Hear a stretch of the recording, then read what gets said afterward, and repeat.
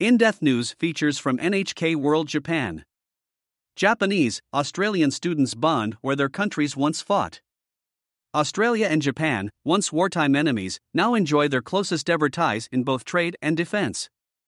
A student exchange program between two high schools, one in a rural Australian town where Japanese POWs were interned and one in Tokyo, has helped heal the wounds of war. In July, Japanese high school student Higashiya visited Kara, a small town in the southeastern Australian state of New South Wales where captured Japanese soldiers were interned during World War II. Kara is home to the longest-running student exchange program between Australia and Japan. Japan became the first and only foreign power to attack the Australian mainland when it launched air raids on the northern city of Darwin in 1942.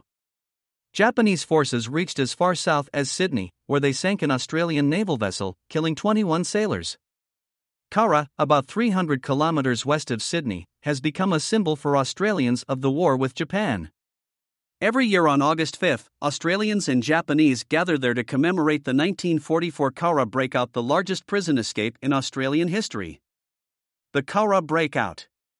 Close to the end of World War II, when Japanese and Allied forces were fighting brutal battles in the South Pacific, captured Japanese soldiers were sent to prisoner of war camps in Australia. Kara was viewed as an ideal location for a POW camp because it was isolated from big cities and far from the coast, making it difficult for prisoners to escape. At its peak, the camp housed more than 1,100 Japanese men. They were fed, clothed, and allowed to play sports like baseball. Life there must have seemed easy compared with the situation at the war front. But in Japanese culture at that time, it was widely believed that death was better than life as a prisoner of war. The breakout began around 2 a.m. on August 5, 1944. At the sound of a bugle, Japanese prisoners rushed towards the fences and attempted to break out of the camp. They were armed with sharpened table knives, forks, and baseball bats, as well as baseball gloves and blankets to aid in scaling the barbed wire fences. But the breakout ultimately failed. While several hundred prisoners initially escaped, within days 231 had either committed suicide or been shot by guards, and the rest had been recaptured. 4 Australians also died. Kara aims to improve ties. In 1970, many Australians still harbored strong resentment against Japan. In an effort to change this, a Kara community group proposed that the town's high school begin a student exchange program with Saikai Senior High School in Tokyo.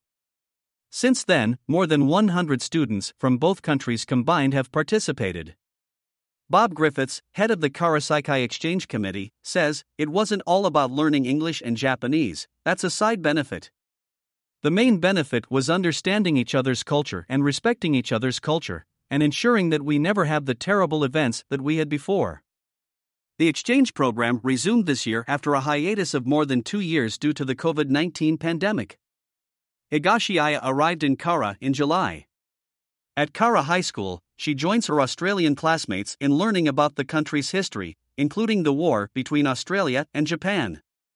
Higashi says learning history from different perspectives offers invaluable benefits. "I think it's really important for both sides to learn from each other and accept the history. It will help us not to repeat such a tragedy ever again." Her classmates, too, welcomed the opportunity to learn with a Japanese student. One of them, Kayla Hall, says, "Learning that history of Japan helps us get closer with Japanese people and culture and make new friends." At this year's ceremony commemorating the Kara breakout, Higashi visited the site of the POW camp with a friend. She spoke with a man whose father was a soldier who helped contain the escape. "My dad was here when they had the breakout," says Mal Miles. A Japanese soldier hit him with a baseball bat, injuring him. "I hope it never happens again." Higashi says, "I want more Japanese people to remember not only those who died in the war battles but also those who were left behind. It is really sad that despite the fact that we've overcome this past tragedy, history is still being repeated. I hope to tell people what I've learned here so that they can feel the same way I do." In wartime Japan, prisoners of war were often overlooked or forgotten, and their stories are still not well known in their home country.